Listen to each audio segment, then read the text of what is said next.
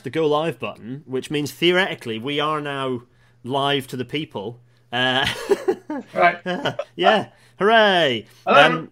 Yeah, so right, that means eventually, and in some capacity, we're going to get confirmations from the many people in the chat that we are live, that they can hear our voices, which is always good. But anyway, Kevin, thanks for coming along. We're going to talk about Pacers. It should be quite fun. All right, and tell you what, let me do this and say welcome everyone. Hello, Dr. Kevin Tennant is here. Hello, Kevin. Hello. Hello.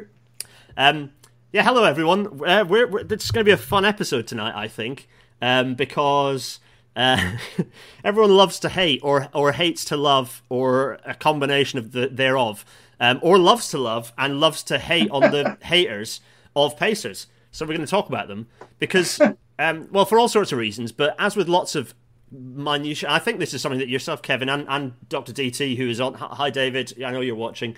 This is something that we've talked about before, which is that the little microcosm stories often end up being really useful ways to just look at the broader structure and the way that the railways work, or indeed broader society, frankly. But certainly when it comes to railways, little microcosms, often myths, and the things that get bolted onto them are quite interesting. So, yeah, I mean, we are going to talk about the Pacer, but, and we're also going to let you formally introduce yourself. But before, in fact, you know what? Let's do that now.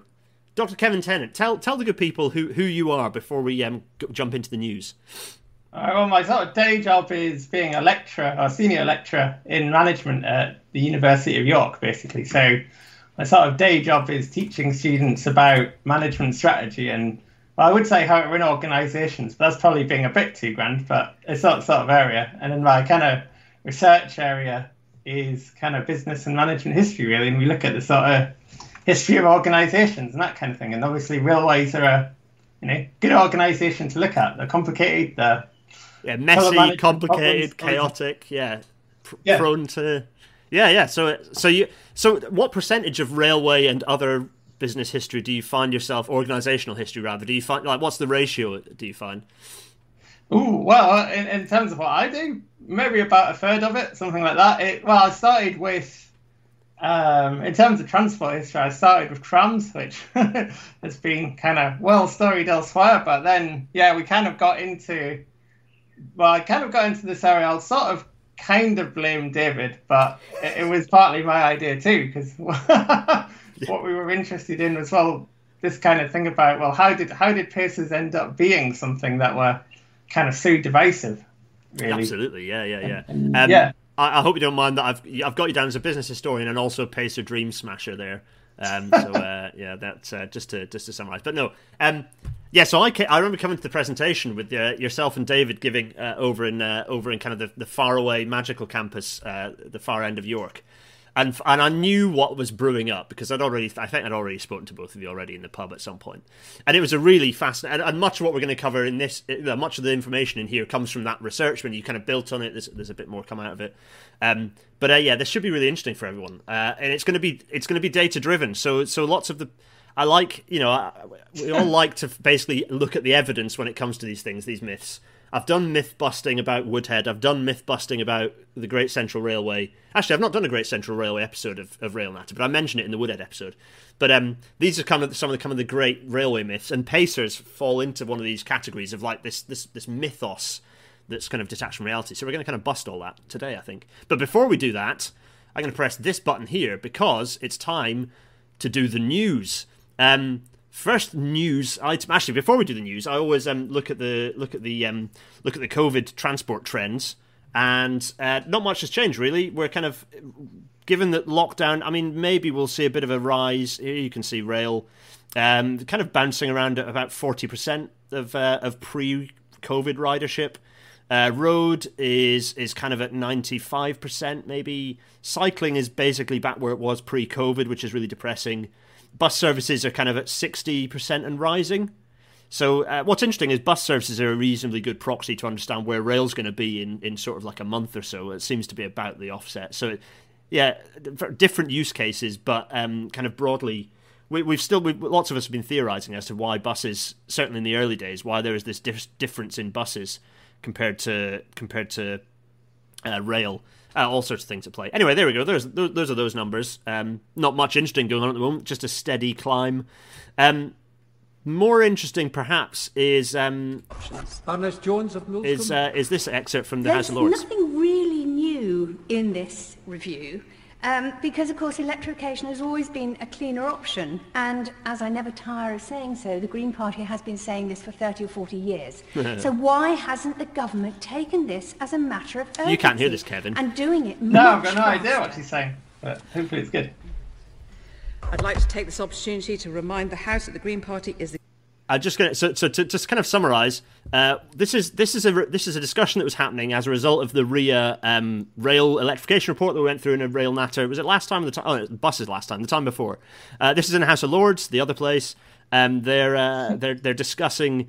Jenny Jones, esteemed Jenny Jones, just stood up and in a very sort of sneery way said, I'll remind everyone that the Green Party have been saying, talking about electrifying railways for 30 to 40 years, which, to be fair, is true. But also, I'm afraid she's set herself up for an owning by Baroness Veer here. For better or worse, Baroness Veer is just about to point something out, which is against HS2, a position which I remain a little confused by. I kind of paused it halfway through the punchline there, which is basically she says, yeah, the Green Party oppose HS2, which is completely baffling. But so that's the gag. Sorry, Jenny Jones, you set yourself up for that. More importantly is the bit we're about to hear. So everyone listen very carefully to this. But the noble lady is quite right that now is the opportunity to put our shoulder to the wheel and to electrify our railways as quickly as we can. Sorry, Kevin, I realise you've just got total radio silence. I've yet to work out how to make sound from this go to you. She's about to say the words rolling programme, which is very exciting. That is why we will be setting out a rolling programme in the forthcoming RNEP. That is why we take great heed in what was written by the Network Rail-led Traction Decarbonisation Network Strategy. Fair play. She also just cited the Network Rail TDNS, the Traction Decarbonisation Network Strategy, by name, without garbling it too much. So kind of fair play to that one. I haven't looked at Baroness Veer's voting record, given her allegiances is probably particularly dubious, but it is good. It's reassuring to see her kind of going through that, which is good. So, rolling programme of electrification will be included in the overall decarbonisation plan. That's not government policy, but it's got some very important conclusions therein, which we are looking at, and we'll be putting them in the transport decarbonisation. So there we go. Sorry about that, Kev, because Kevin, you didn't hear any of that. However, it's good news, so it's worth having it here. So, rolling programme, actually mentioned by government, or at least a government representative in the Lords. So that's positive news. Right, anyway, enough of people talking and you not being able to hear them. The other big news is actually embargoed until tonight, but everyone knows what's happening, which is because it's been reported repeatedly by everyone, which is that Great British Railways is going to come into existence as of the next time. So you can see here we've got a nice picture of a bin, and it's empty. And then we've got a nice picture of the Railways Act 1993.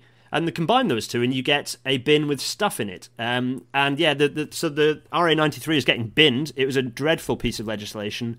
I'm interested to see what this new document will do, whether it will talk about some things that I expect it not to. We're going to be talking about it next week in next episode because it's getting released tomorrow. So we'll find out. If they release the PDF so I can read through it, it'll be next week's episode, theoretically. Anyway, so it's going to be called Great British Railways. It will use Rail Alphabet 2. It will use the corporate identity symbol. So we will have that. Although the name is awful. I'm sure there's a better name that's more compressed and kind of covers this better. Anyway, I don't know. Maybe it's just me. I can't remember. Anyway, so what else is in the news? Oh yeah, did you see this, Kevin? This is quite interesting. This was actually from the news last week, but I just couldn't squeeze it in. Which is that the competition winner for the network, and it ties into the previous news actually as well about branding. And it's the Network Rail standard station design. And I quite like this. I think it looks quite contemporary and fine. Yeah. I actually wasn't. I didn't hate the old British Rail standard station. I mean, it wasn't hugely inspiring. you see them in places, I don't know, where are some good examples, like Trent Valley, and I don't know, Coventry was an example of it really being used to its best. But there are lots of smaller stations that have, what's the name of the standard British Rail construction? There was a thing, it was through the 70s and 80s, I can't remember. Yeah, it was, wasn't it? The architecture people are going to be shouting at me through the screen.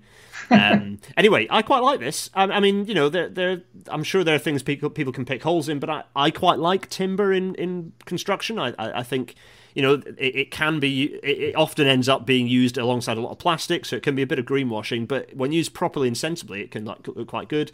I like the fact there's a clock. It's turning it into a civic space. I like the style of branding. I think it's good. It's good. It doesn't have to be rockets. It just has to be fine, Anyway, so I quite like that. What do you think, Kevin? Do you like it? Yeah, it's better than it's interesting because it has a kind of continental feel to it. Although I can see the fences there, but it's better than the shipping container in a road that they put in Reading, right? Or the shoebox for what they were putting in Birmingham. Yeah, so it looks quite good, and it should be cheap to construct. I think that would be the yeah. There's no, although at the same time, there's no kind of like substantial building, is there? So. Yeah, people were saying, are they just going to get wet? I went through Wakefield. Yeah. I went through Wakefield Westgate the other day, and I'm conscious that the new, and it's the same in Derby. The canopy's so high that you just get soaked because the rain blows in. Mr. Tim Dunn, not sure who that is, but Mr. Tim Dunn says clasp. Of course, it's clasp. Thank you, Tim. Clasp is the name of the British Rail sort of modular-esque standard design catalogue to build station buildings. I don't think it was awful. I think clasp's all right. Yes, Simon Hawthorne, yes, CLASP, Consortium of Local Authorities Special Programme. Is that what that really means? Anyway, right, so, enough of that. We're 13 minutes in and we haven't mentioned Pacers yet much. So, this, and the reason I put this in, because I don't normally just put in random Twitter nonsense, this is not a tram, this is just a bus. It looks like a tram, and it has some of the benefits of tram in terms of like how many people are in it, but for the most part, it doesn't have all the benefits that trams do. And we actually have a very good person to talk about such things with us tonight. Kevin, talk to us about the permanence of infrastructure and where the lines blur and what the benefits of trams over, what the perceived public perception benefits of trams, or even maybe things that look like trams are. So the permanence thing is supposed to be. So it doesn't just have to apply to trams, but it's that idea that if you know where public transport is and it's visible. Then you're more likely to use it. So it's about trying to get kind of users that wouldn't necessarily automatically use public transport to get onto public transport. So modal shift. Yeah. So a lot of the theory is that if it's visible, it's good information, that kind of thing, then it's easy to use. I mean, so probably the one good thing about this whole thing, and as usual, there's always that kind of huge burst of enthusiasm about these things, and then nothing much happens afterwards, right? Yeah, it's because the technology, I mean, as a brief interlude, the technology behind this is a bit rubbish, and wherever it's been used before, they've ended up being ripped out because the technology is actually, and it's essentially a gadget ban to avoid better investment. But that doesn't mean that trammy-looking buses aren't a bad thing, as you say. Yeah. I mean, it could be that. So actually, one good thing here might actually be that they paint where the bus goes on the road. Which would be a good idea, because, I mean, I've just moved house lately and I'm still trying to work out what the route of the local buses is. Yeah. So, for example, that kind of thing might actually not be a bad idea. And as you say, it's that permanence in terms of like unified branding, stations, stations rather than just bus shelters, but actually, permanent infrastructure for level access onto the bus. These are all good things that trams bring and that these systems can bring. But this particular system, what happened was someone, a blue tick on Twitter, got very excited about this and then proceeded to get ratioed because they were like, look at this amazing tram. That's not a tram. There's no such thing as a trackless tram. Anyway, enough of this wittering. We're going to talk about Pacers. Hey, there we go. There's a Pacer getting his face smashed in. Basically, enough of all this wittering, enough of the news. We're 16 minutes into an episode about Pacers. It's high time we got cracking. So welcome to tonight's Rail Natter.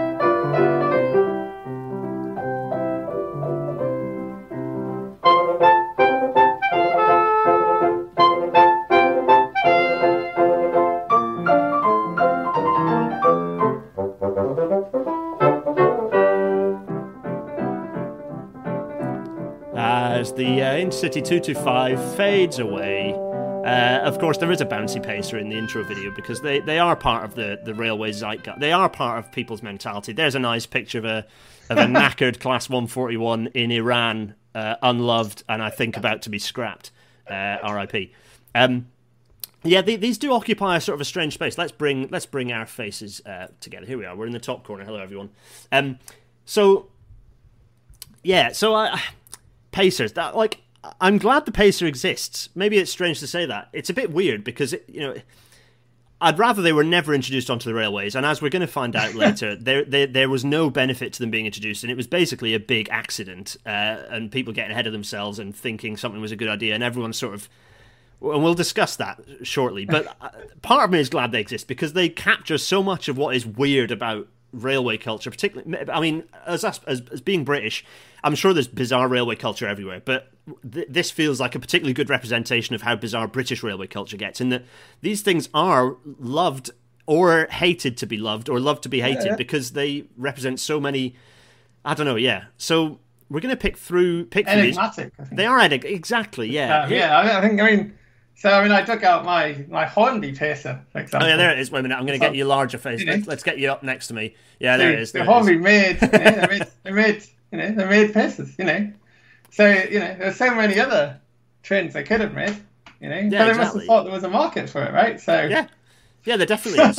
and so here's a 141. I mean, nominally looking in better nick, but I quite like this optimistic Metro Train branding it's got going on. This is hopelessly optimistic. What is Metro Train about this? Anyway, they've even stuck the lead sign in wrong. It's just, look at it. What a depressing sight. The train's probably like 3 years old in the picture. Yeah, I know. And I actually remember at the Weardale Railway when they ran 141s. They ran a 141 at least. And that was the whole Weardale Railway for a while. Oh, yeah. They wouldn't believe me when I told them that the plate that said 1984 was the time it was built, or 1982 or whatever. Yeah. They thought it was the midlife refurbishment. Exactly. Some sort of ancient. And we're going to go through the history a bit, thanks to nicking a few slides out of the 158. Actually, it was nice. I went back to a very early episode of Rail Natter to nick some slides to bring us in. Anyway, so what we're discussing really here is this whole theme. And so there are several big themes, but they're all basically asking the same sort of question. And we're going to start with this question and kind of explore it a little bit, which is the idea of the pacer as a pariah or as some sort of kind of collective pleasure. And so, I've heaped in some excerpts that you sent over, really, about pacers, and you can see pacers, being used as sort of. This is the one you always pick out, which I like, which is the pacer being used as a. This is a pacer here. Where's my thing? This here is a pacer. This is referring to TPE, which of course are famously never operated pacers. I quite like that. And so the pacer just gets cited as an example of like total railway decay, right? Yes, but it's basically, and it became more than that. I think it became a political symbol of, in the late kind of 2010s, particularly of kind of the north of England getting left behind. So in terms of, levelling up agendas or whatever, it was adopted by the kind of New Statesman, kind of Guardian type media, if you like. Yeah. As a kind of a sort of an icon, a broader icon. I think the website City Metric might also have. I think so. Part of that sort of, so it kind of helped to push that sort of view of pacers as being something, kind of suboptimal, but not really thinking about why or. Yeah, and it's true that they're often used generically without exploring some of the things we're going to explore now, which is a bit of a shame because it's. They could have done the same research you guys have done, and actually maybe explored it. But anyway, there we are. That's the thing, using publicly available files. Yeah, exactly. Obviously, for journalists, using publicly available files would be difficult. Because as we're going to identify, the story is they didn't need to exist. We didn't need to go through this suffering. They could have just got a load of extra 150s instead. Anyway, right. So, but as you say, we've got. I've filched the same slide. So we've got a pacer cake here. We've got Vicky Pipe being very excited about the 144 there. This never happened. This did it happen? I don't know if this happened. No, it didn't. It was murdered. It was taken off the. It was taken away from the chance to happen thanks to coronavirus. Yeah, basically, it was kind of inspired by the big tour that they did for the 125. Yep. And so Yeah, I think they basically wanted to do the same for Pacer. Go to, start in a Whitby and end up in Blackpool, and then go back across to Cleethorpes and then go down to Wales. Something crazy like that, Yeah. So which would have been fun. I'm sure it would have been a lot of fun. And actually, just because these are awful and should never have existed doesn't mean that there's not, we can't acknowledge people's positive, positive feelings about them. And a lot of it, I suppose, is wrapped into the kind of this element is wrapped into people's memories of their youth or memories of kind of past times and a feeling of what's doesn't exist anymore associated with these trains, or much as with HST still operating. These are trains that shouldn't be operating anymore, but actually there's a huge for the HSTs, rightly a huge fondness for them. For these, but like a huge fondness for these trains, and it's so it's the Pacer cake from the Lou thing as well. So it's just because it's every day, it's not it's not worth commemorating. It's this interesting thing about that. There aren't many southern commuter units in preservation, which is which is really strange, because those are some of those Mark 1 derived, horrendously dangerous and thankfully no longer in operation. But a lot of those Mark 1 derived EMUs are what the majority of rail travellers through quite a long period of time were lived on, for quite a few hours of the day. Anyway, interesting stuff. So. Kind of all, as I said, all these things come back to different questions. This is another frame of the question, which is: was the awfulness of the Pacer a worthy sacrifice? We haven't really talked about what's bad about the Pacer yet, have we? Maybe we should very briefly remind ourselves what is awful about the Pacer before we do this. Let's get our large faces up. Kevin, how many did you? I didn't used to travel on Pacers much when I was a little one, because I was in Scotland and we had lovely 158 Sprinters. And then you were lucky at that. In that sense, that's one of the things that always interested me, is how they never got to Scotland, knowing the Scottish network a bit. But the road quality isn't great. They had bus seats in originally, so they didn't even have proper railway seats. Although, to be fair, some of the older DMUs had bus seats too. People forget that. But they had bus seats in. They had they squashed 5 people across the way in. They're very noisy. They don't have much soundproofing. They're kind of rattly things. They bounced around because of the design of their suspension. They screamed because of the design of their suspension, which we'll touch on very briefly while we go through the history of them. This thing doesn't run very well, even in model form. Oh, really? That's interesting. Even on a well-built layout, they won't run well. They haven't managed to miniaturize the single bogie axle, single axle bogie design. Anyway, right? So Pacers aren't great. They're clearly not a great train. And so, but often you hear people saying, well, we're going to look at this in a second, what people say about them. And the question really is, was the awfulness of the Pacer a worthy sacrifice? And so we've got 2 quotes here. And Ant Coles, Anthony, I'm so sorry that I'm using your quote, or that we're using your quote here. It's mean of us to use it. But unfortunately, it just captures a lot of the common stuff that gets said about Pacers very nicely in a single paragraph. So it's too easy to use the quote. So we've got Gervish at the top here, Terry Gervish, saying that the maintenance and modification costs of the... say again? In his kind of mammoth... Yeah, I was going to say, you're holding it up, crikey. In one of the mammoth tomes. The maintenance and modification costs... This is the one time he mentions Pacers, but anyway. Oh, really? Is that it? Go on, give it a wiggle again. Terry, we're wiggling your book around. Hi, Terry, if you're watching, but this is the one time I don't actually have a copy of Gervish myself. To my discredit, I've got Bradley's history. I need to get Gervish's. Anyway, right. So, I digress, as often happens. Anyone new to Railnatter, I can only apologise, but this is a theme of the series. So, Terry Gervish, the modification and maintenance costs of the first and second builds exceeded forecast level by 30 and 45% respectively. The whole life cost of the new trains was scarcely lower than that of the first generation DMUs they replaced. That's Terry Gervish in his 2002 book. Contrast that with the general feeling, which is summarised neatly by Anthony. This was out of Rail magazine, actually. The proposals were to cut railway lines, and obviously people didn't really want that. I think it's fair to say that for a number of rural routes, certainly in the southwest of England, the Pacer was almost the saviour because it reduced costs so much. Low running costs, low maintenance costs, The fact that the Pacers have been going up for over 30 years is testimony to that, although they are much maligned by many. So Anthony there, really summarising basically the myths around it, and repeating them in a way that's very neat for us. So sorry, Anthony, I'm not doing you a service here, but you may well have changed your mind. You also probably were being quite political with that answer, given it might well have been accompanying some sort of Pacer Lovin type article. I don't know. Anyway, so those two quotes really summarise that kind of opposing the kind of the evidence on one side, and everyone, not just everyone, kind of a large number of people's gut feelings about the vehicles, right? So, Kevin, I'm going to hammer through a potted history. Shout at me or interject if I say something wrong, or if you want to generally just add something in.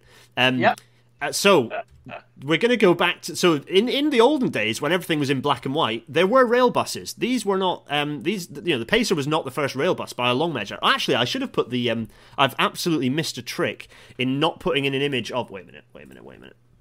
I've missed a trick by not putting in an image of the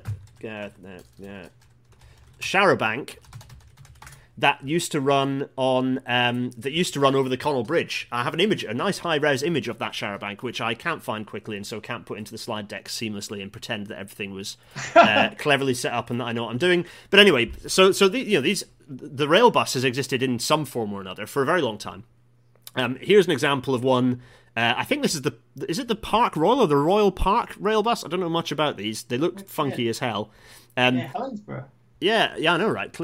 Craig and Doran, which is on that side of the country, up that corner. Anyway, yeah, so they've existed for a while, and indeed they used to run on the railway near me, on the Derwent Valley Light Railway. They used to run as an attempt to kind of glean ridership on that line, doomed unfortunately. Anyway, right, so waffle on, rail buses. Most countries have rail buses. Yeah. It's a standard thing, right? It's not unheard. Yeah. It was a thing. At the same time, we had lots and lots of diesel multiple units being introduced through the second half of the 20th century. Certainly, in the middle of the 20th century, you had lots of multiple units, diesel multiple units being introduced that basically look like this. I mean, they almost all look pretty much like this, right? Not much to discern between them. And actually, so there was quite a lot of development. Then the last of that generation of multiple units actually came out in 1963. It's this thing. I don't know what class this is actually. Anyone tell me about class? TransPennine 120 or something like that. 120. Yeah, that's right. It's got very fancy curved windows, which is quite snazzy. I'll probably get slaughtered in the chat now. I think it's one of the TransPennine units. Yeah, I think you're right. And we're both now going to get slaughtered in the chat, but that's fine. So that's 1963, and then there was a giant. Then basically that was it in terms of diesel multiple unit development. There was a big pause after that. Meanwhile, there's this chap, Dr. Alan Wickens. You remember him from the APT episode? Dr. Alan Wickens is one of the most important railway engineers in history, only after Trevithick and the Stephensons. He is the number 4, if you like, if you include George and Robert, the number 4 most important railway engineer in history of all time. Sounds like a bold claim. Listen to my Gadget Ban episode where I explained that, the one on Maglev. Anyway, his team were developing all sorts of snazzy stuff in terms of trying to get over some of the issues of increased speed, particularly related to kind of hunting, so that the movement of bogies through the track that results in wear. And they came up with test vehicles. One of them is here, HSF V1. This is currently up in Shildon. I think it will be moving down to... maybe I don't know where it's going to end up. It's probably going to end up... Hopefully, it's going to end up as part of the bigger railway story, so it might well find its way down to York. Anyway...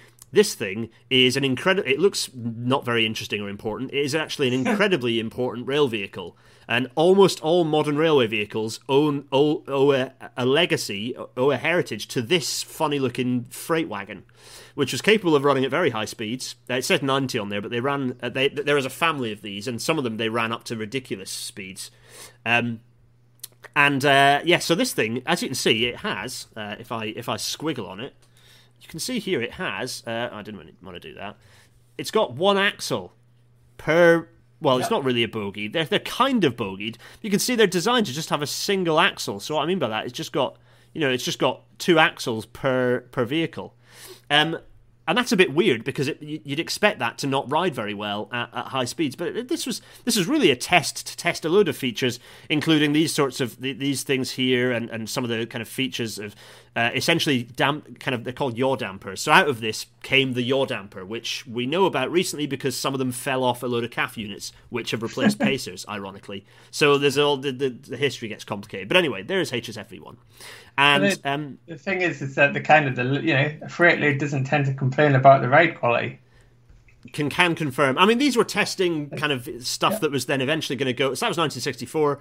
These were then. Oh, I'll get to that bus in a minute. These were actually as part of the development for a new high-speed rail vehicle, which we all know ended up being the advanced passenger train. But actually, the developments of this went into the bogies for the HST and into other vehicles as well. Those yaw dampers. So that's 1964. So you can see we had the last DMU. Then 1964 we had HSFV1. Fine. Then we have the Leyland National Bus. Tell us about the Leyland National Bus, Kevin. Yeah, so I mean, so this is kind of quite interesting in itself because this is for a kind of British Leyland, if you like, enters, and this is a firm that's kind of, it's beloved by kind of business historians as an example of a kind of classic British basket case firm. In itself, that everything was going wrong in British Leyland. So if you look at its kind of car manufacturing side, it was never as competitive as going Ford. Horribly, yeah. Didn't have a clear strategy. They were always on strike. And one of the things that's quite interesting was that the government. So there was the British Motor Company that owned Morris and Austin before that, and Rover as well, and a load of other brands. So the British way of doing business basically was to buy up. For kind of competing companies to merge together in the hope that just somehow the company being bigger without actually merging the company together would make it more competitive somehow. So what the government then did in 1969 was forced Leyland, which was the bus manufacturer and lorry manufacturer. And it was actually quite a successful firm. And it basically forced Leyland, and I think Bristol as well, to merge together. So it forced Bristol and Leyland to merge, and then it forced Leyland to merge with the British Motor Corporation to form British Leyland. So this, and then after this, actually, in 1974, the company was nationalised when it was again virtually going bankrupt. So this is this bus is a kind of a triumph of this kind of era, late 60s, early 70s corporatism, really. Yep. So this is a period when kind of buses out of London and out of big cities were themselves nationalised into the National Bus Company. And this bus was the kind of project to create a kind of standard bus for the National Bus Company. Yeah, and they made loads. They spewed loads of them out, right? Yeah. Oh, yes. Anybody that grew up in Britain, 70s, 80s, has seen these buses or travelled on these buses. These are kind of ubiquitous. There were more than 7,000 built. They're designed to be simple, easily replaceable. But the reason that they were attractive for the Pacer project, apart from anything else, is that the body shell was also designed to roll over in a crash. So it was thought to be more railworthy than other types of bus. Okay, yeah. That could have been used as well, like the Bristol series, for example. So yeah. Okay. So then going from buses back to our, and we might talk a bit more about buses later, and a bit more about the potential idea that the Pacer was a continuation of this line for Leyland, and we'll talk about some of that stuff later. But back to the railway, where on earth then did the idea of this, like, where did they go from the national bus to deciding that this, frankly, very futuristic looking vehicle? What's the story there?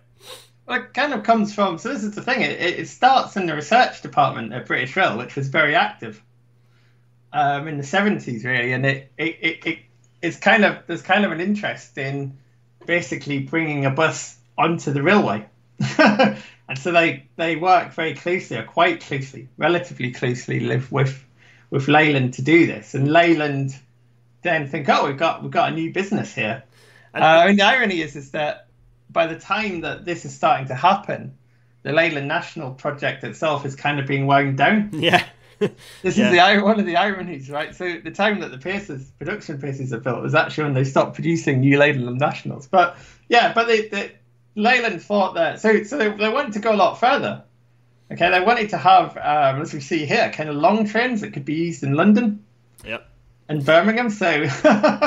So I think... So my perception of what happened here is that we had a situation where, you had the BR research team. Someone else interestingly asked the question, did the Pacer introduce the yaw damper to passenger use? No. The yaw damper was introduced much, much earlier than that with rail vehicles. The HST has yaw dampers well in advance of the Pacer. But it's a relevant question because... essentially, the research had gone, well, we've got these high-speed freight vehicles, and there's and the national bus, and there's a combination there, and it was sort of started out as a bit of a, well, what could we do with it, without really thinking about the wider policy implications, the wider potential rollout. It was more, well, we have a budget to do research for the sake of research, which is a good thing, by the way, and the railway fundamentally lacks this these days. The industry side research just for the sake of it. They went, well, just let's see what we can do with this thing. We've got a lightweight freight vehicle that can go fast. It's lighter because it doesn't have twin axle bogies. So let's shove the national bus body on it, see what we get. And it looks to me like Leyland with this branding went, with some way down the line on this process, went, we've got something here. We can monetize this. This is good. Sorry, go on. This is the thing, is that there's a hoop, as with all these kind of big transport projects, or kind of novel kind of new sort of, but yet unique vehicles are kind of built, if you like. There's always this hoop that exports will follow. Yeah. Right, and Brell also got excited by it for the same reason when it got to the kind of production stage. Yeah. There was a general interest, and it kind of comes down. And I know you talk a bit about, and I'm going to hop onto the next image because it looks super. This is what they were supposed to look like inside, super futuristic, and the idea, and I suppose this is where the kind of the technology. Talk about sublimity. Talk about the sublime. Tell us about that as a kind of a line of thought.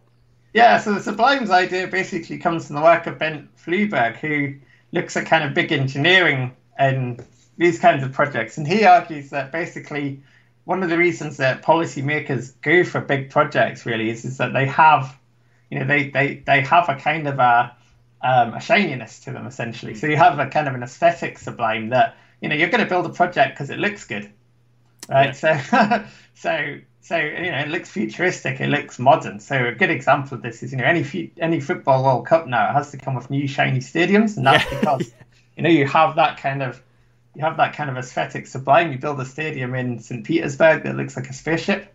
Well, this is the same kind of thinking here, right? We have this is going to somehow look quite cool and modern. So I know that a Leyland National looks a bit naff nowadays, but at that time it looked, compared to the kind of buses that had gone before, right? If kind of, think of AEC Regals, or the Routemaster might be one that people are more familiar with, right? But you think of that kind of era of bus. Yeah, they were kind of pushing the envelope a bit in terms of styling, in terms of industrial design. And it's also part, I suppose, at this stage in the process where Leyland are getting very excited about it, and Brell actually, they're getting excited about it as it's sort of transitioning probably out of the control of the BR research team now. It's starting to get picked up by others and thinking, this can be a thing. The challenge is just like we've talked about in previous Railnatcher episodes about Hyperloop and why kind of gadget bands find their way into reality or don't. But the ease of which people push those things is because it's very easy to make something look futuristic and problem free in renders or artist impressions. And so I think if we skip to the next image, this is starting to look more like the reality, but it still looks kind of funky, right? It's still looking interesting. It's different, It's it looks kind of strange at the same time, right? But that's the thing, is it's kind of blue sky thinking as well. And the sort of first prototype, Lev 1 that they built, it looks a bit like this. Yeah. It looks a bit more rubbish than this, to be honest. Yeah, I was going to say, this is and this is why I put this slide in here, because I can quite happily jump from the artist's impression to the reality, which is obviously somewhat less glamorous. I think this is Lev 1. It might be left. There were a couple of these they found their way around. For a while, Lev 1 was on the Wensleydale. Actually, it might still be on the Wensleydale. I don't know if it's moved. It's quite a vibe. And this was still basically in prototype mode. Clearly, the fact that it's got the Leyland branding on it quite prominently, you can see here, Leyland are already rubbing their hands together. But from a British Rail perspective, my understanding of looking through the documentation you've got and sort of reading between the lines of the history is that probably at this point, certainly the technical people within British Rail were still not thinking about this as being a long-term practical solution. This was still let's see how far we can go with this. So I think this thing started running faster than they could keep up, and then it probably found its at this point where it was becoming it was lines that were being submitted to the Treasury. At which point, probably people further up in British Rail were having to justify those line items to the Treasury in some form, and then the Treasury are probably asking questions like, "Well, what's this going to be for?" And that's probably where it started going places it probably ought not to have. So, Lev 1. So about kind of 1978, 79, the kind of the passenger department starts to get interested in it and its possibilities then. And that's when you start to get this huge kind of interest in, okay, let's spend... So they built this prototype, and actually at first they're actually it's not even powered. The first... Oh, really? Okay. Build a Lev 1, and then they power it to see how that works. Okay, it vibrates quite a lot. It's got a lot of problems, but they keep going with this. And then the passenger department the passenger department's got that problem that all those old DMUs, so a lot of them were built after the modernisation plan. They're now, the mean age of the fleet is about 20 years. There's also the problem of asbestos starting to appear as well. So there's this whole kind of climate of the kind of sort of thinking already, and a lot of the trains built under the modernisation plan, they were in short production runs, they weren't very good themselves, right? So they're starting to think, well, okay, we need to replace these trains. And this is somehow at some point, and they kind of grab onto this. And this is where the nebulousness of you cannot pull the technological away from the political. You cannot pull those two apart. And so, as we said, the last DMU that was built was 63, and there'd essentially been no attention to their replacement, particularly since that point. So suddenly there was the realization, oh, actually we've got quite a large fleet that was built in quite a short space. Like a large number of vehicles are going to need replacing in quite a short space of time. Yep. And as you say, all of a sudden this is appearing and going past people's eyes, and then there are people going, well, what is? Okay, right. Well, that becomes a thing, and so we reached 1980. So we've already said, you said 79, they'd already realised that they needed a new multiple unit. So we reached 1980. There's the APT not doing particularly well at this point. So we've got this was trialling the same technology that that Pacers were eventually going to run around with. Well, the Pacer unit, the Lev 1 had already been whizzing around on similar technology to the sort of the stuff that enabled us to have these lovely bogies and so on and so forth. It was the case that the APT had gone off in a different direction. From what I can work out, the sort of tree of the high-speed freight wagon had gone off in a different way in the later 70s. Yeah, so there were a fleet of different HSF V1s, and they fed into the yaw damper research, which is what led us to APT. But they'd continued with that development because they were still looking at other potential, freight, faster freight. They were trying to deal with yaw, hunting problems with freight as well. So the HSFV1 was continuing to be used in research after APT had already started becoming its own thing. So in terms of our own, back to the Pacers, well, the Lev 1 had become a bit more of a practical train-looking thing, and then here we have this is the Class 140, or kind of sketches of what it would become. And it's interesting, they were referring to it not as the rail bus, but as the lightweight diesel multiple unit. This was, and this I think you'll touch on this again, this was felt to be just the future of the DMU. Yeah, so by a lot of people. I love this. I just love this image because it kind of creates a sense of kind of like metamorphosis, so like a caterpillar turning into a butterfly or something like that. So. Yeah. Even though basically that 140 is basically just two buses stuck end to end, but what happens here is that they kind of, there's some discussion about, well, okay, we need a vehicle that can fit about 100 people, but we very rarely run single car units on British Rail, really. So the only other single car unit was the Class 121, Again, I'll probably get slaughtered at that time. Probably get slaughtered in the chat for that, but still. But they didn't. There wasn't much. So the thing was is that apart from the Stourbridge branch line or whatever, there's kind of the Cardiff Docks branch line. They kind of say, well, we need one that can. We need a unit it's cheap to operate, but it can withstand occasional. It needs to be able to deal with a little surge every now and then, which a single car can't. Yeah. So a double car was needed, and that was kind of okay. So that was when they sort of developed the Class 140. Yeah. Which you can see here in the depot there, looking quite shiny. I should have put the picture of it at Keith and Dufton looking knackered. But anyway, actually they've painted up half of it, so it's not looking quite so knackered anymore. There's the 140. And this is kind of sent, it's kind of sent around the country, really. It's sent to Leeds because the West Yorkshire PTE are already very keen on it. It's it's sent to Scotland for a bit. It's sent to Wales for a bit. It's sent around. I think it's sent to East Suffolk line for a little bit as well. It's kind of sent around the country to promote it, essentially. But even before this prototype is finished, they're already starting to talk about putting it into production. Yeah, so this is the worrying bit, right? The momentum behind it is getting ahead of its actual practicality and feasibility as a unit. Right, brief interjection, and I'm noticing people talk about the 210 already.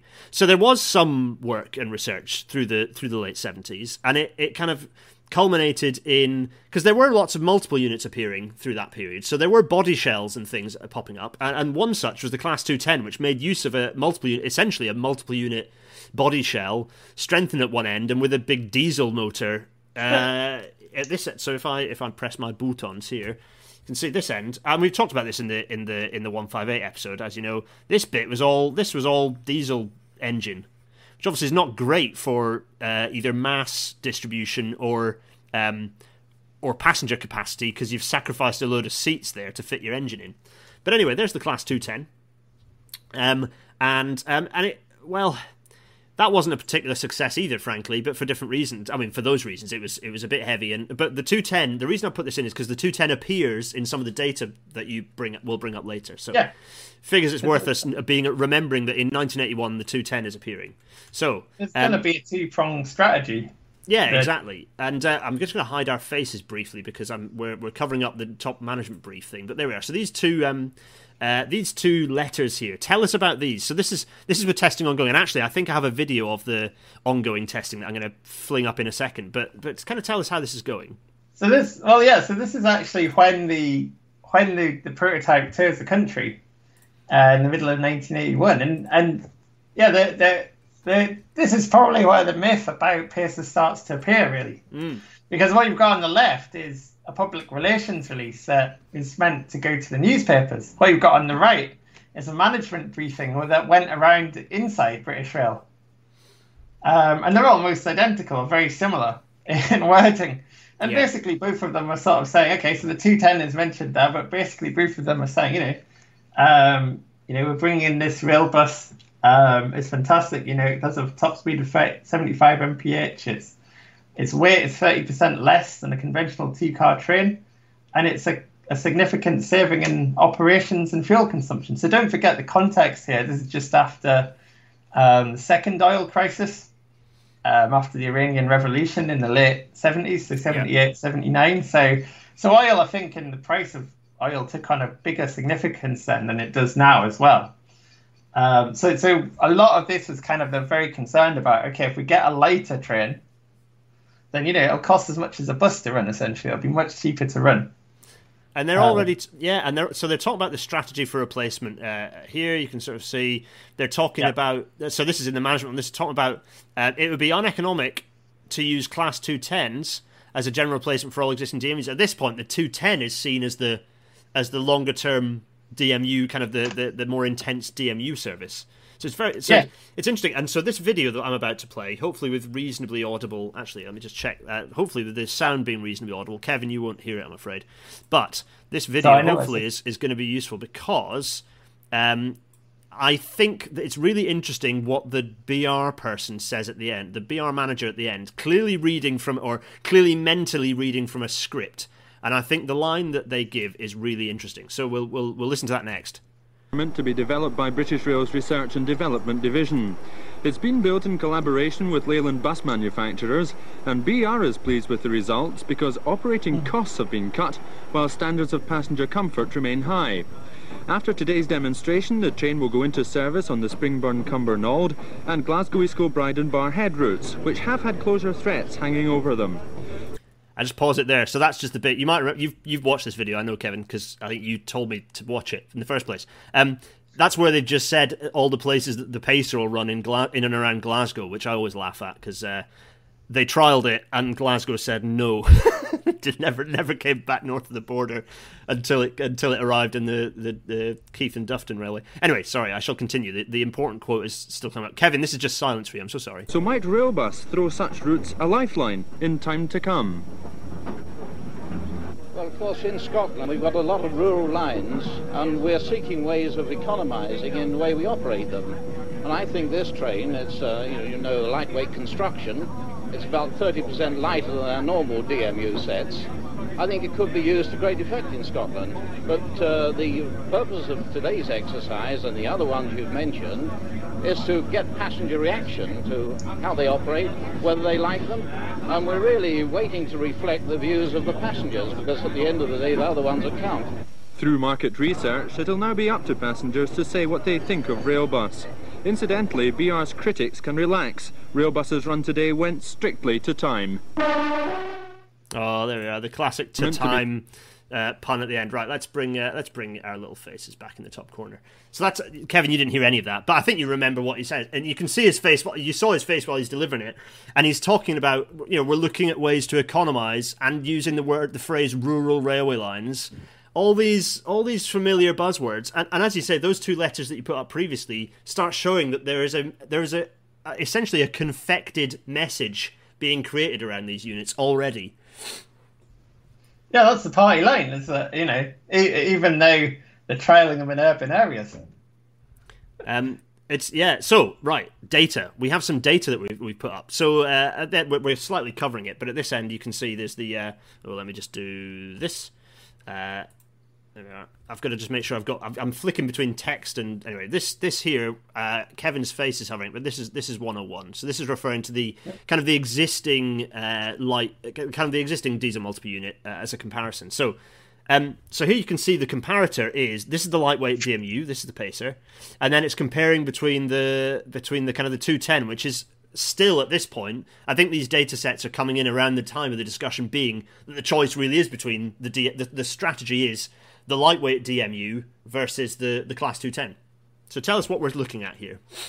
Yeah, so it's basically that's the idea, is that there's going to be the lightweight DMU and the Class 210. But what they're trying to say here or show here is that this is energy consumption in kilowatt hours. And basically the lightweight, so this is based on test runs, at least I think it is. Right? And it's showing that the lightweight DMU basically has superior energy consumption on all of these very different routes, perhaps. So Shrewsbury Aberystwyth, quite a long route. You probably wouldn't have used it there. It probably doesn't shave that much compared to the 101 there, but it does dramatically the 210. Yeah, dramatically better than the 210, and marginally better than the 101.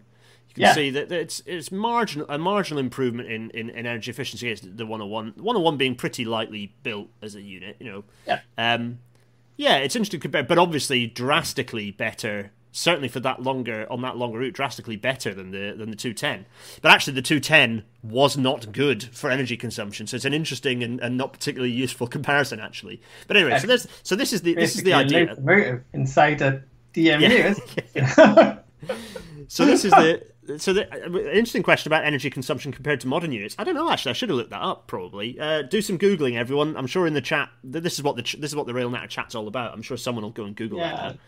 Anyway, right, so the next slide is about running times, and it's the same trialled routes that kind of we just looked at there, and you can see that we've got Shrewsbury Aberystwyth is kind of, so we've got 81 miles, quite a number of intermediate stops, 60 mile an hour line speed. They've improved that since then, and the Pacer does it in, I presume this is in minutes, 213. The 210 is kind of about the same, 209, 216, and then the 101 is quite a lot slower. So all this data, which to me, this is data they've got on trials. You can see the early data, presumably using the 140, is looking favourable, right?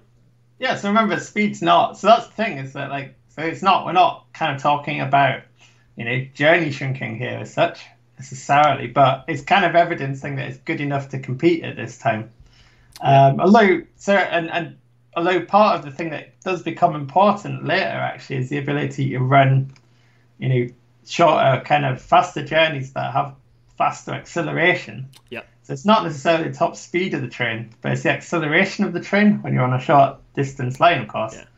Yeah. So to some extent, they're kind of trying to show that, but they're also trying to show it's comparable to the 210, which I think is quite interesting. Yeah. As well. So what they're trying to do here is that they're using the evidence from these test runs, really, to try and construct a case for building the lightweight DMU for commissioning it. And as ever, constantly the comparison is between the Pacer and the 210. The 210 is continually being placed as the comparator vehicle, despite the fact that probably at the point that interview is happening, certainly, the 210 was already being written off as not the future. Which is really interesting. So then I think this letter is interesting because it starts showing that there's trouble at mill. Everything is not quite all rosy with this marvelous prototype lightweight DMU thing.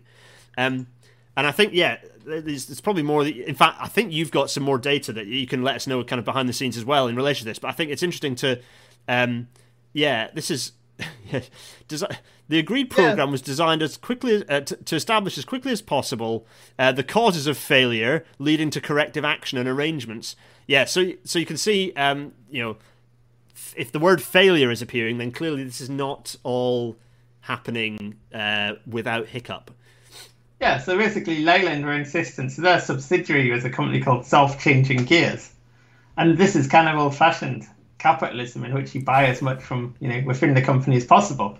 So it's kind of the 80s when you get this kind of big unbundling, and firms are sort of told, only do what you're good at by consultants. So by this time, Leyland are insistent that their gears are the best, right? And now and there is some so there's some evidence that the gears actually on the transmission on the Leyland National weren't very good, but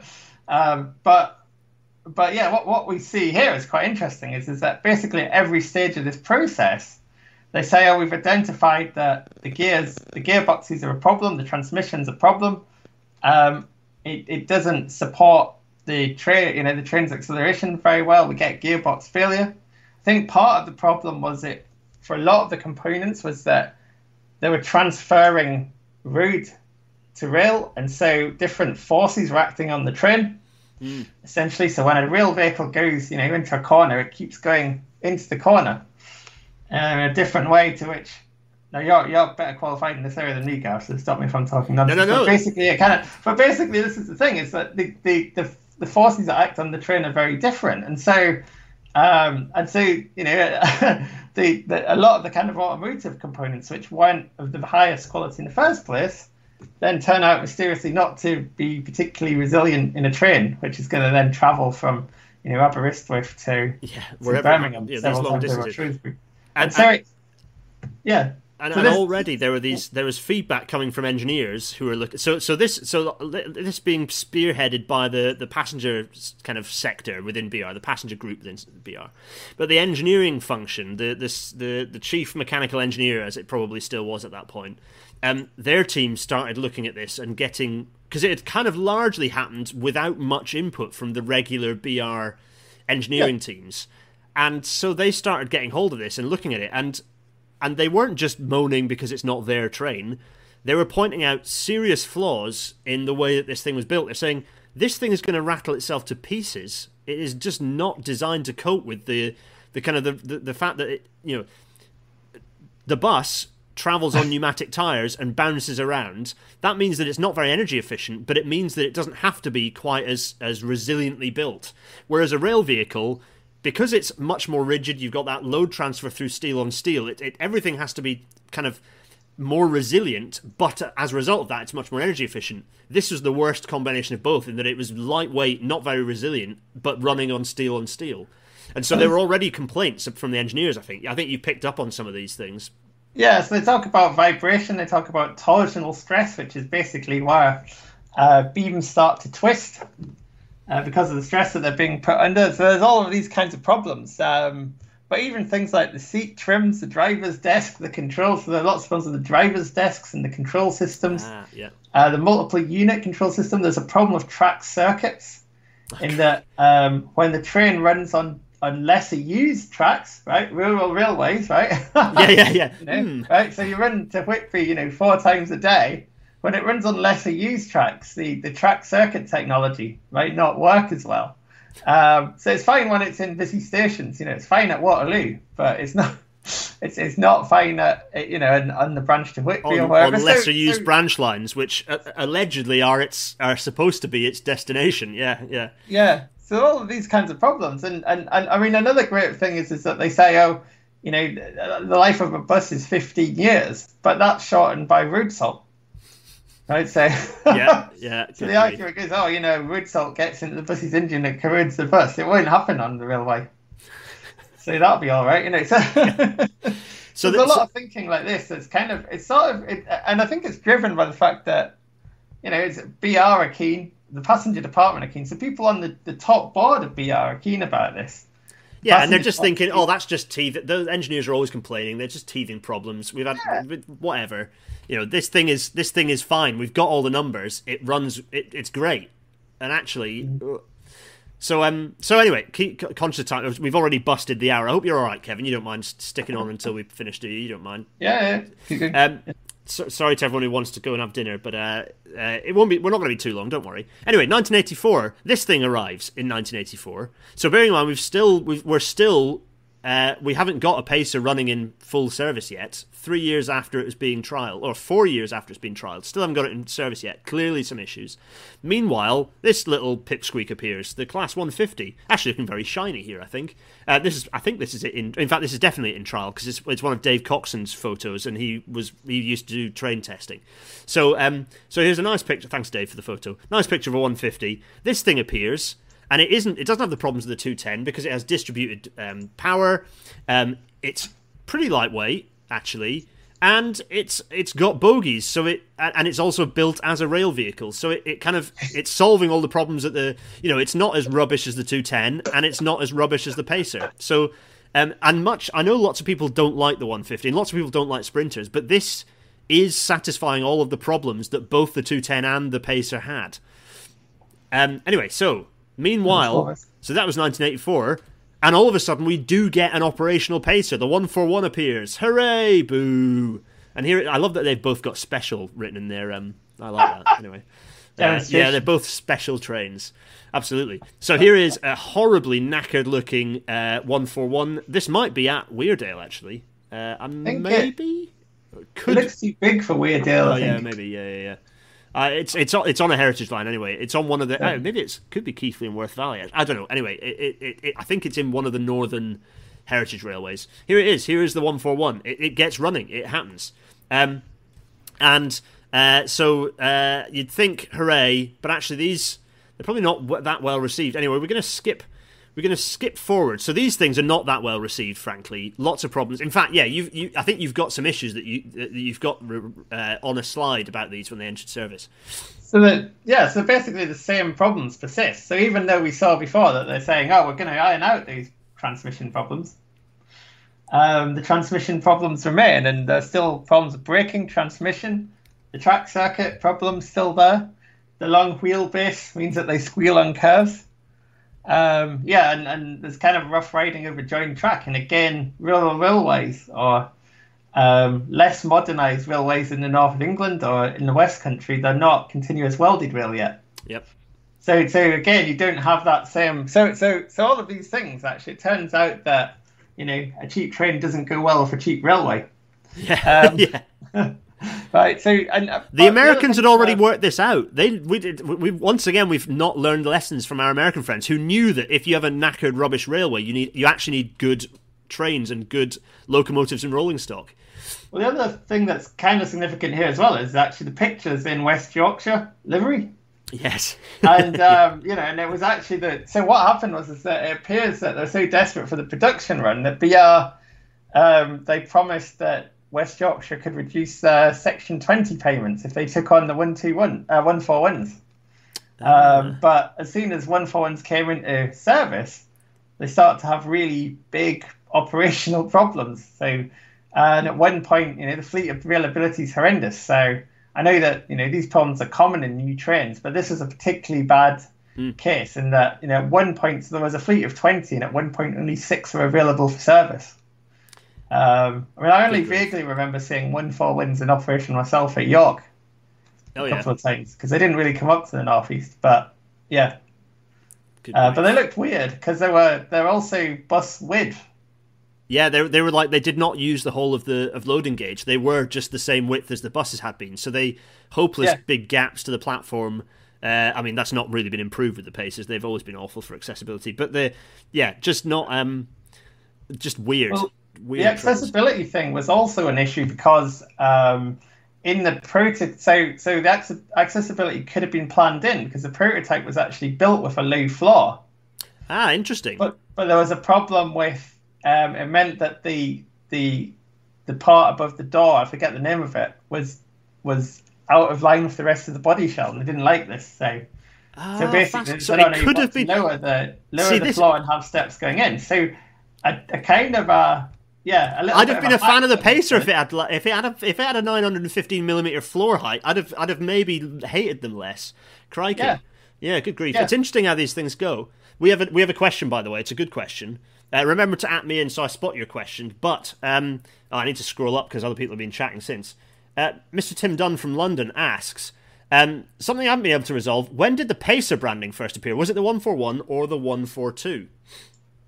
Oh, good question. Well, I think it comes with the 142, but where it came from is actually still a mystery to me. Ah, interesting. Okay. So that's one thing I haven't been able to find out. I think it might have been to give it a name that wasn't Sprinter. Yeah, I was going to say, was it as a result of the Sprinter branding appearing? Which did the Sprinter branding come with the 150? When did the Sprinter branding appear? Actually, was it with the 150 or was it actually late? No, it was. The Sprinter did appear with the 150. I'm sure of it. I think so. Yeah, but I think these were names that were given to it by the provincial division, which only started. So it starts in '82, and it takes over. I think it basically takes over BR Passenger for non-London lines. So I think that these would be the names that come in after. So they kind of come in after sectorization, basically. Yeah. Okay. Yeah. But the Pacer is not a product of sectorization. It's a product of an earlier period, really. Yeah. So the answer, Tim, is we don't know. We're not sure. I guess it's around about the time the Sprinter branding appeared. But so the 150 and the 141 appeared in the same year, 84. Does that mean that Pacer was given that name? Yeah. When was? I suppose. Yeah. I'd have to have a look and see when provincial. Yeah. Well, they were also launched as Skippers originally in the West Country. Ah, okay. So there's already Sure. Yeah, so I'm not sure exactly when they first started to use that title, but they got that name quite quickly afterwards, actually. Yeah, certainly by the late 80s, early 90s, they were well known as Pacers. Talking of which, so these having been resoundingly hated and getting shipped off to Iran, actually they were shipped off to Iran in the 90s, I think. But anyway, these were hated, or they weren't well received, I don't think. So they were followed up by more. So only a year later, actually. Wait a minute, this is 84. Actually, in 85, you got the 142. So it must have been a very short run of 141s, not a large run of trains, followed by the 142, which was basically looked the same, but actually expanded to. So the 142 expanded to fill out railway loading gauge, so it's a bit fatter and kind of looks a bit weird as a result, I think. And then even more derpy looking is the 143, which was built not by Leyland at all. I think this was built up in Glasgow by Alexander, yeah. And Barclay. And Kilmarnock, I think. Hunslet, Barclay and Alexander combined, right, to put this thing together. So that's the 143. So that's those two. So in 1985, we got the Pacers that were, and indeed, unfortunately, still are, bashing around on the network. Well, the important thing there is that they kind of say, if we just make it rail size, and if we reduce the amount of automotive components in, and put more rail original components in, it'll work. It'll be fine. Two problems. Firstly, public image of these trains has already been embedded with the 141, so they're already fighting an uphill struggle, and fundamentally, this is fundamentally a train born out of a different design ethos, and so trying to reverse that to sprinterize it just ain't gonna work, and potentially is going to cause more expensive bodges. So anyway, there's the 142 and the 143. So data time. Oh, this is a fun thing because this is an invoice for a Pacer, right? This is an invoice for a Class 142. Yeah. Unit 78.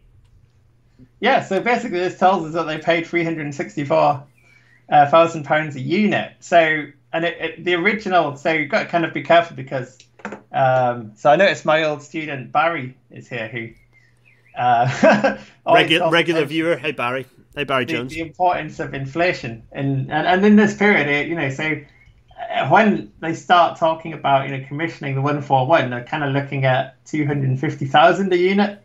So that I don't think that's unreasonable inflation probably through the 80s to get to 364,000. So I think that they were probably still relatively cheap to buy, but that's where the bargain stops. And I think the whole project cost them about 16 million or something like that. So it's okay. So they're relatively cheap to buy as trains go, right? But capex isn't the whole picture, is it? This is the issue, which is interesting, as we're going to find out when we get to some of the really juicy numbers later on. What's really interesting is that the idea was that these were going to have very low maintenance costs, and indeed not just the idea, the perception today. We saw Anthony Coles' statement where he says where he talks about the perception is that these are low maintenance trains. Anyway, we shall get to that later. So here's some NPV graphs, right? Some net present value graphs, and you're going to have to talk us through these. Firstly, you have to say which one's which because it's not clear. These are in the same order they were on your slide. Yeah. So basically, what this is about is they're trying to project here how many trains they need to buy to do a certain mileage that the old DMUs would have done. So what's quite interesting here is that the one on the far left is replaced by Lightweight. So Lightweight is a Pacer. Okay, so it's got a fairly, it's got a reasonable sleep. And yeah, it's true that basically to do 100,000 miles, and you can replace kind of, 0.7 of a Pacer roughly can replace one DMU. Basically, is the kind of point. Okay, so it's I get it. Yeah. So what you can see then is now often what's great in archives is it's the person that originally prepared the thing or was interpreting it that marks on it what they think. It's quite useful because what you've then got further over are the break-even points for sprinters. And the point is that where they put those circles in, they're kind of saying, well, what we find is that it only takes kind of one sprinter. It only needs to become over sort of 70,000 miles, or even 60,000 miles on the right, to replace one DMU, basically. So what one sprinter can do by the time you get to the graph on the right is replace one 3-car low density unit. So this last one is Sprinter. This is Sprinter as well. Yeah. So that's Sprinter as well. So so the first and second graphs are quite comparable. I realise as well that part of the problem is the reproduction is not great because it's my... Is he taking a photo? It's actually David, I think. No, I think it was either me or David would have taken the photo of the original. So that's, a photo from the original from the National Archives. So sorry about, my Chris Whitty well-off graphs here that are not very good. But basically what they're trying to say is that the curve gets steeper with the Sprinter, right? The more that... So it's kind of comparable. And the Pacer might have an advantage where you've got a kind of old-fashioned power car, trailer car unit. But when you start getting into kind of replacing higher density trains, the Sprinter becomes more advantageous, and it's more... the other thing about the Sprinter that becomes important, and you see this in a lot of the reports they write at the time, is that what they're starting to think about is replacing locomotive hauled trains with DMUs as well. Mm. And, they're well down on local haul in this period. Sorry, enthusiasts, but they are. And And this is part of the thing, because what they're interested in with this project as well is they want to have fewer trains overall. Okay, so that part of the projects that are going on is that, so the lightweight, it kind of starts with the lightweight idea. That's why the 210 dies, I think, probably. But then what the Sprinter's particularly good at is because it has the fast acceleration they want, it has the low running costs they want, but it's also more versatile. You can get a similar number of people into 3 or 2 cars of a Sprinter that you can to a local haul 6-carriage train. Yeah.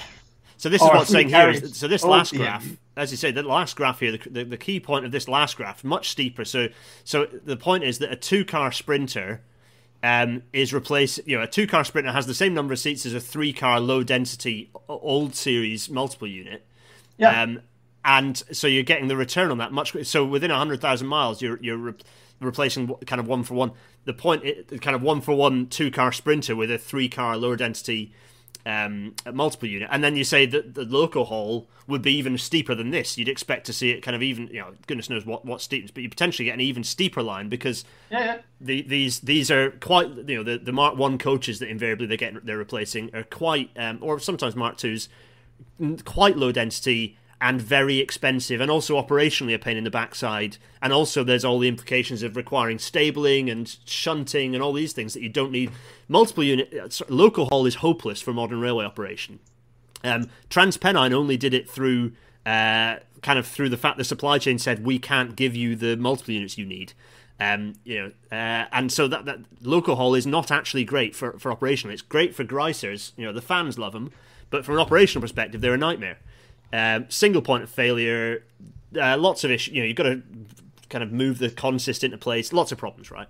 So the Sprinter is satisfyingly replacing all of these types of trains and is better at it than a Pacer, which is what these graphs really show, isn't it? So yeah, and the two become. So this is the thing as well, is that the Pacers don't.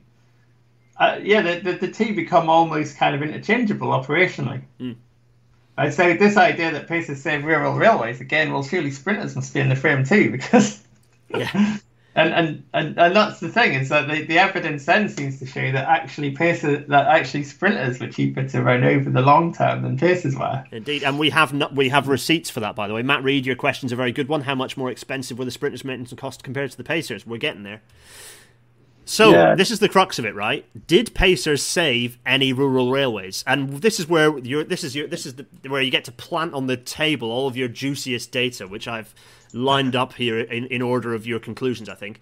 So, firstly, we've got this line here, right? This little extract here. So tell us about this extract here and tell us what it's saying. It's in fact, I'll read it out for the benefit of the. I'm conscious there are listeners on this. I'm dreadful at this. Right. So this is quite a long paragraph. I'm going to do it though. It is true that much of our future diesel railcar build will be in the form of medium-weight bogie units. So already they're writing the Pacer off there. This is because our studies have shown that on many services a combination of 1- and 2-car bogie units is in fact cheapest. In particular, where traffic exceeds the capacity of a twin-unit rail bus, it is cheaper to buy and operate a 2-car bogie unit than a 3-car rail bus. However, we do foresee a significant role for the rail buses, hence the current order for 75 2-car units and the likelihood of further such orders being placed. I always find this paragraph weird. It's like, Pacers aren't really worth their salt and Sprinters are better. However, we have ordered a load of Pacers. Hooray! I always find that a bit of a weird, two different paragraphs. It's because it's strategically they're committed to Pacers, whether they like it or not. So this is the thing, is that they've already realised that they're not as versatile as Sprinters, but they're kind of already. So they bought this. So they bought that kind of tranche of 142s and then 143s, and then they're already kind of again looking, even in 85, at authorisation of 86, even I think, at authorisation to try and build more of them as well. So they're still thinking about it, even though they're kind of saying here. So what the context of this is that this is in response. Sometimes in archives, what's unfortunate is you don't get you only get one side of the conversation. But this is a copy letter of a response apparently sent to Portuguese railways about an inquiry into Pacer rail buses. Really? And their effectiveness. And in this, they kind of list lots of the problems with the transmission and the wheel squeal and the track circuits and all these kinds of things. And then they say, well, okay, but they have been okay in some ways, And that's the interesting thing. And so they're still, And part of the problem is that because of the investment horizon, the delivery times, and the fact that it took,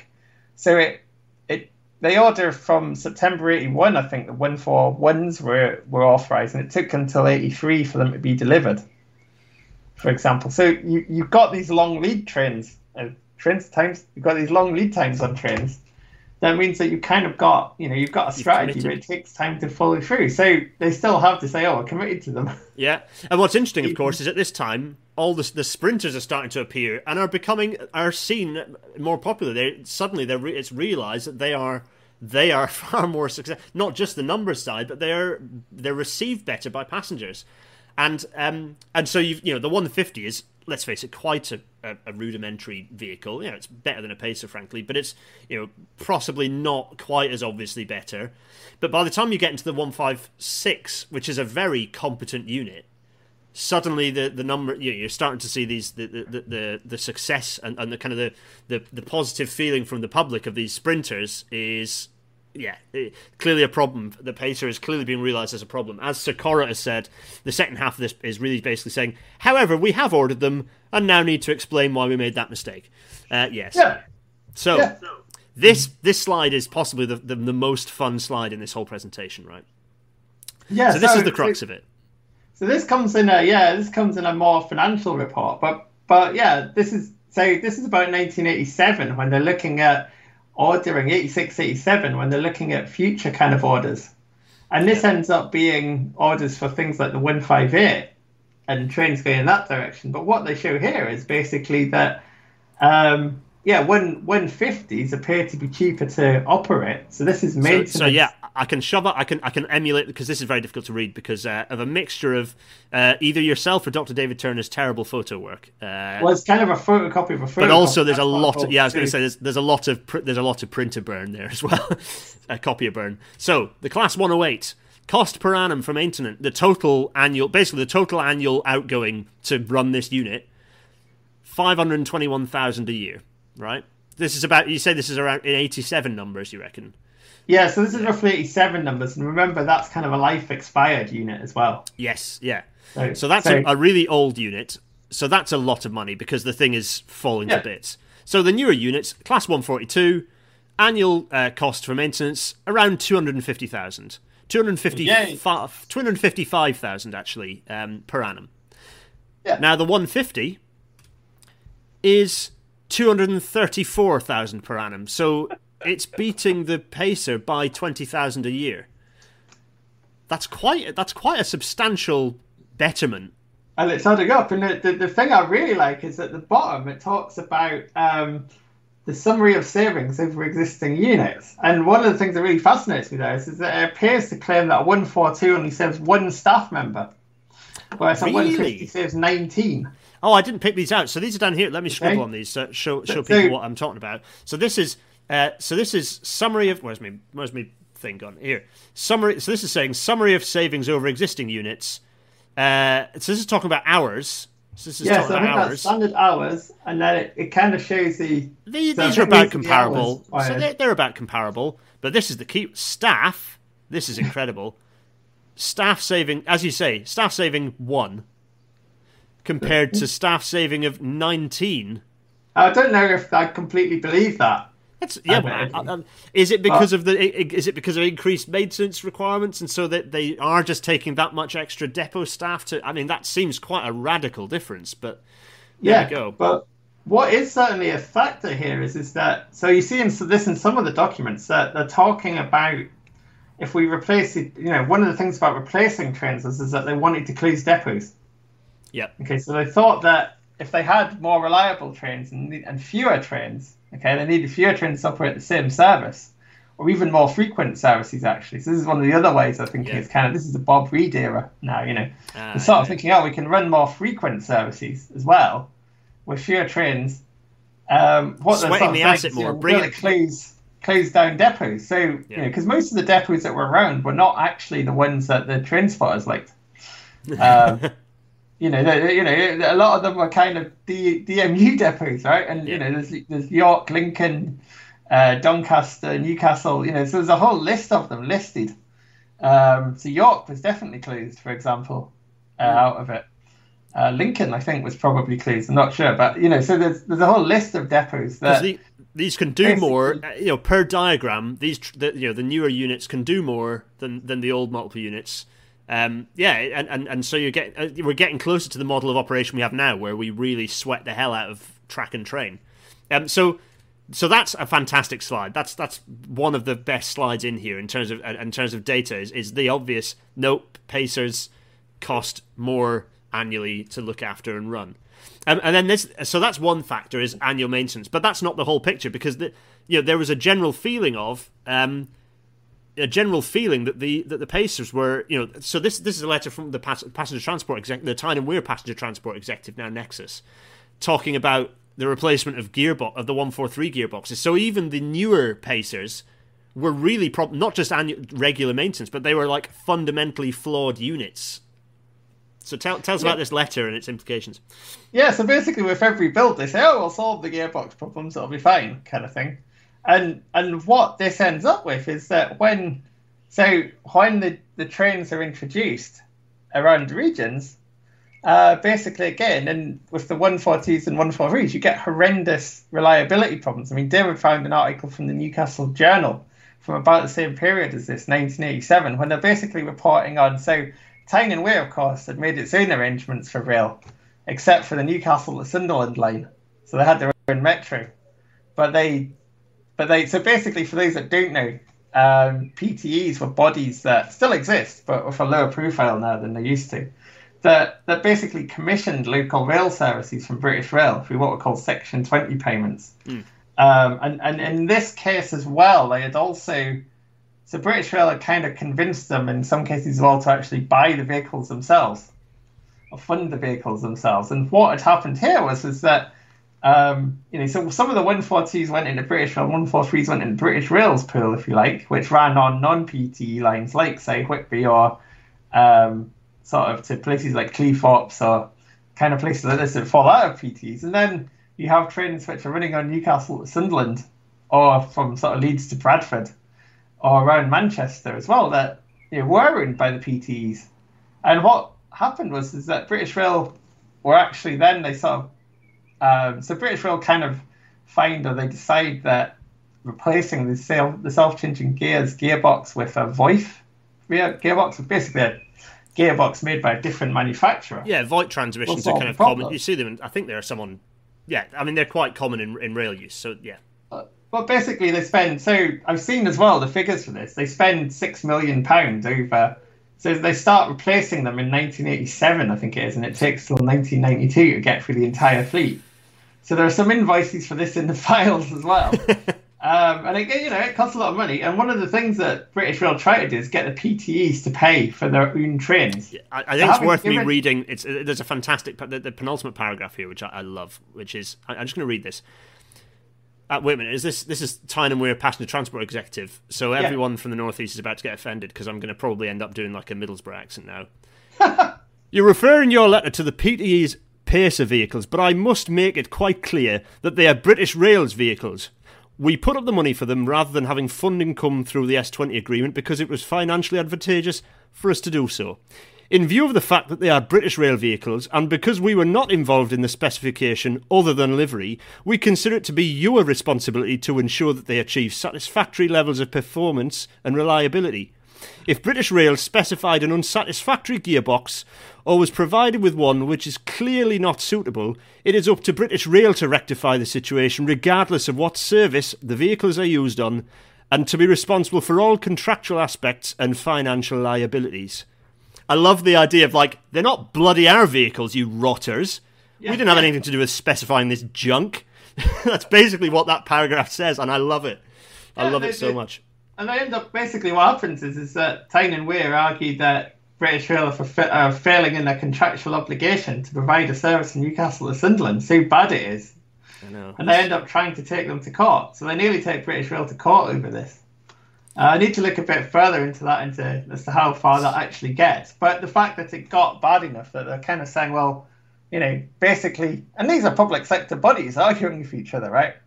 But basically, they're saying, well, this council taxpayers' money. This is a public body backed by the And what was interesting in the presentation you gave was someone talked about the West Midlands Passenger Transport Executive, and the fact the West Midlands Passenger Transport Executive didn't want to know. They had absolutely zero interest in the Pacers.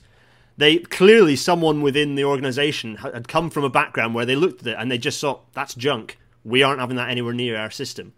And so that was a really interesting interjection from someone who attended the presentation you gave. That was quite interesting, getting that history there. So the next thing we're going to skip on to, because it's already 8:30, is the Serpil report, right? So everyone says, Serpil was going to close railways, and this is again cited as but the Pacers stopped it happening. But the reality is, and I'm kind of putting words into your mouth, but yourself and David both make this case very, very kind of clearly. The political reality was that the idea that railway lines were going to be able to be closed at this point was just for the birds. That ship had sailed. So much political capital had been spent on indeed the battle to close the Settle Carlisle, which failed incidentally. So much political capital had been spent that Portillo had fought to save it. It had gone. No one was interested in closing railway lines anymore. That had gone. So the idea that there were railways that needed saving is sort of, it doesn't stand up to scrutiny, does it? Yeah, there's relatively little interest in it, actually. There's some fear that the PTEs will decide to take the money out and put it in the buses, but that's reversed after bus deregulation, really. So the PTEs, a lot of them managed their own bus fleets before deregulation because they'd inherited the old municipal operators. Yeah. But then they're kind of told, you must sell them off, so they do, obligingly. That's another story, but then what they do to kind of concentrate their power is get into rail a lot more. So the idea that railways are under threat in the 80s is really a little bit kind of fanciful, I think, because there isn't much evidence of this. Because the government know it's kind of a vote loser, really. Yeah. So even they've been through that pain. They don't. They beat. Where's the klaxon when I need it? The whole furore around beaching and the first reshaping report was that the amount of capital, the amount of energy spent by governments and votes lost and the changing of the kind of electoral map as a result of that. They didn't want to go through that again. By the time Serpil is coming out, they were kind of towards the end of a kind of a long period of concern. It wasn't happening. But the other thing that's interesting is even if that was on the cards, British Rail had looked at what that would mean in terms of changing the amount of rolling stock required. And I think, and you kind of drew this point that if they closed all these lines, so all of these extra lines that potentially could be closed as a result of Serpil, then it basically resulted in only a marginal benefit in terms of rolling stock.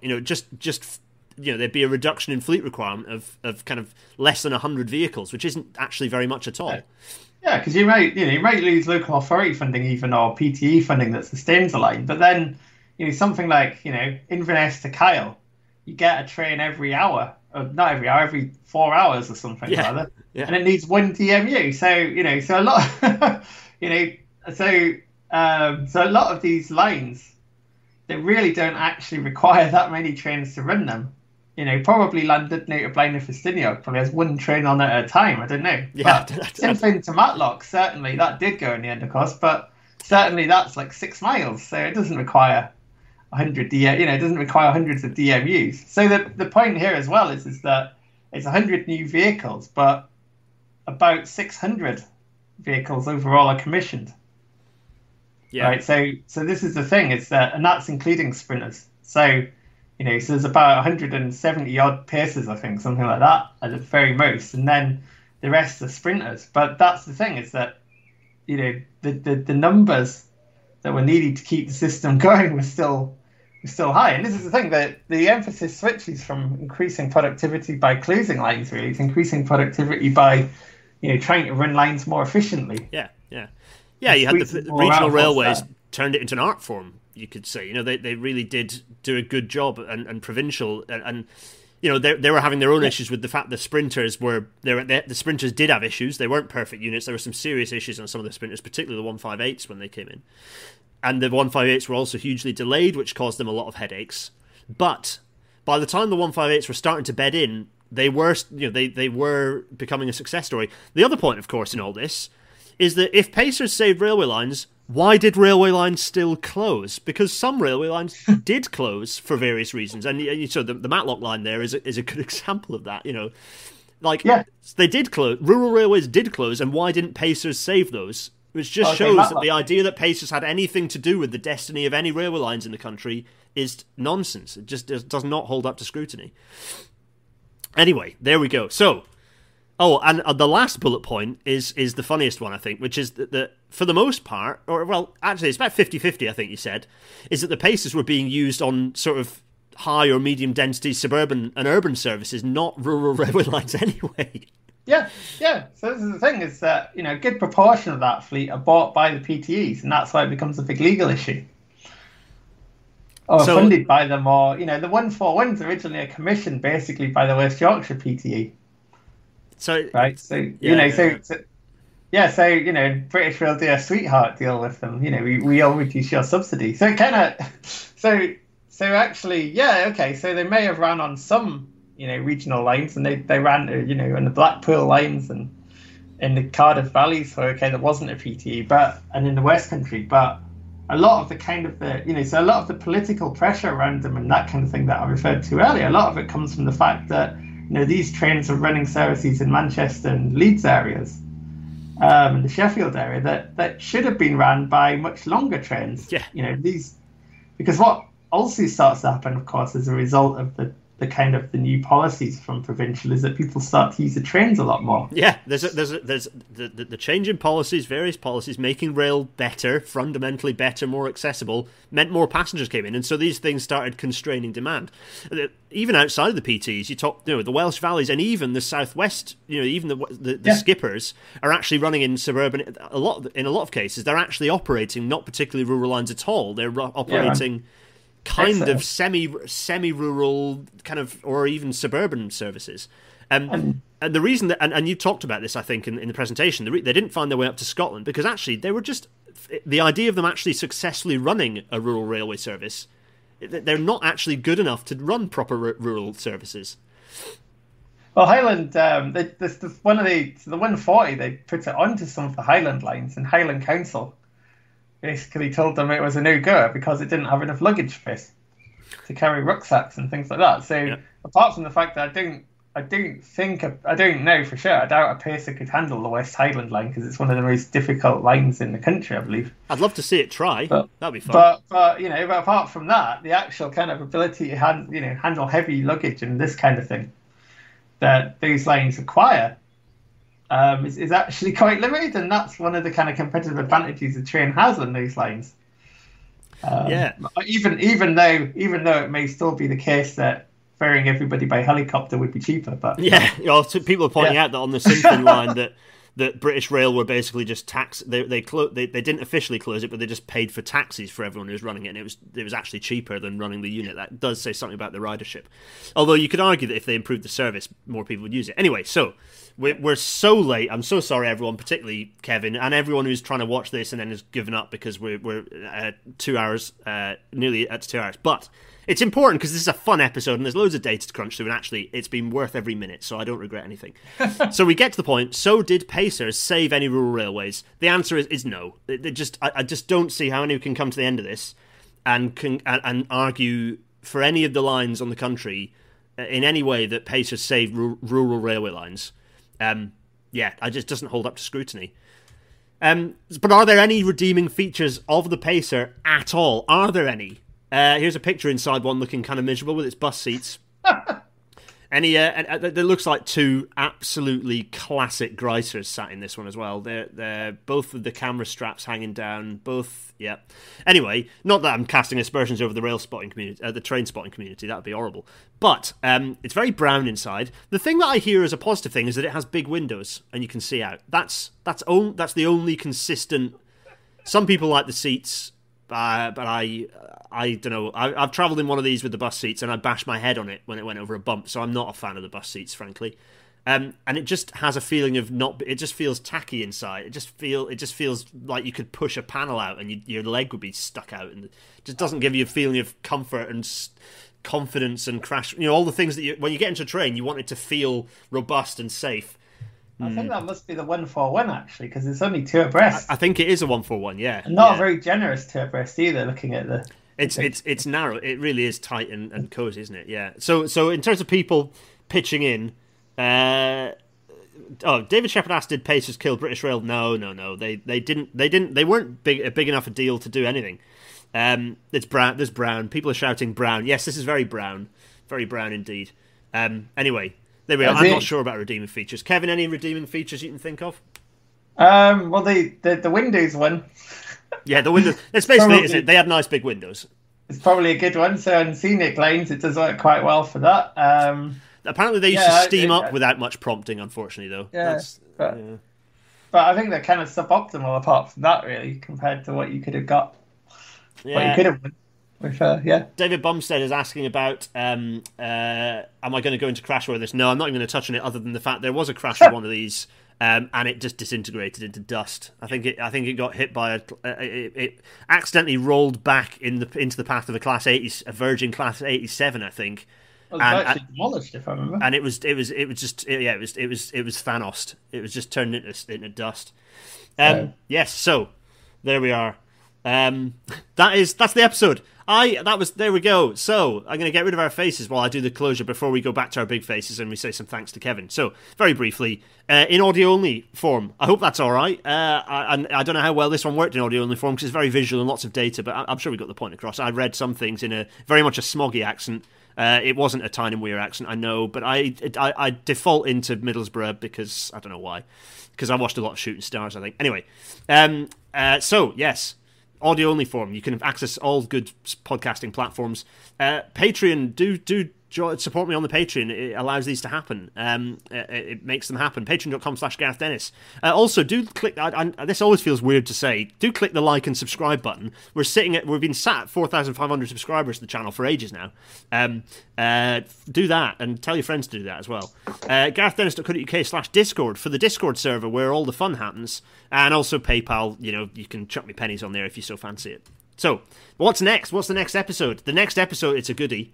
It's episode 63 of Rail Natter is going to be the Williams-Shapps plan for rail, officially out of embargo in an hour and 20 minutes, aka what the hell happens next. That's the episode title. So we're going to go through. I'm going to page turn.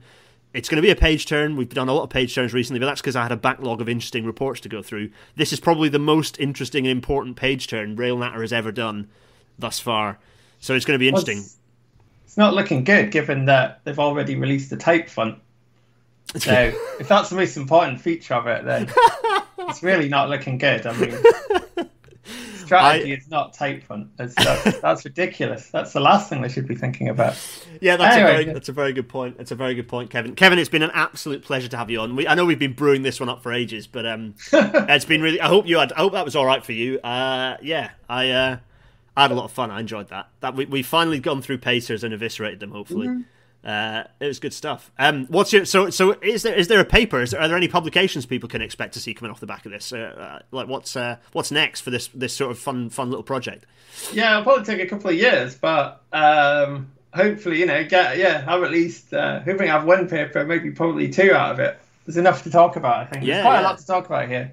Yeah, well, 2 hours worth of Rail Natter is a good indication of volume. And if any viewers have information that you want to send to Kevin, then I'm sure you can do that. I'm sure Kevin wouldn't mind if you've got your own sort of archive or interesting tidbits. Do send those through. I'm sure that'd be useful.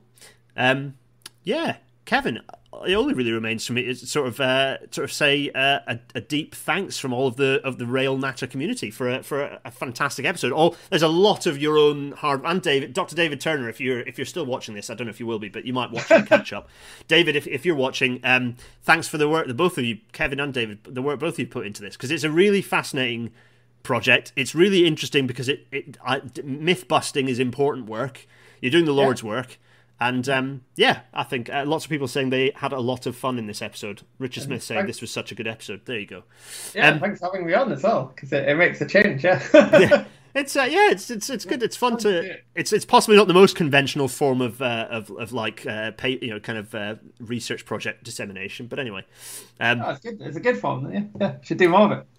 Yes, well, this is it. Next project. We'll have to talk behind the scenes as to what the next Rail Natter kind of business history crossover is going to be. Anyway, it might well be tram related, incidentally. Anyway, right, enough of this.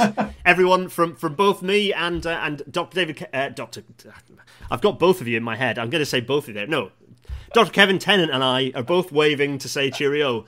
Bye. Cheerio, everyone. Cheerio. Yeah, everyone, bye.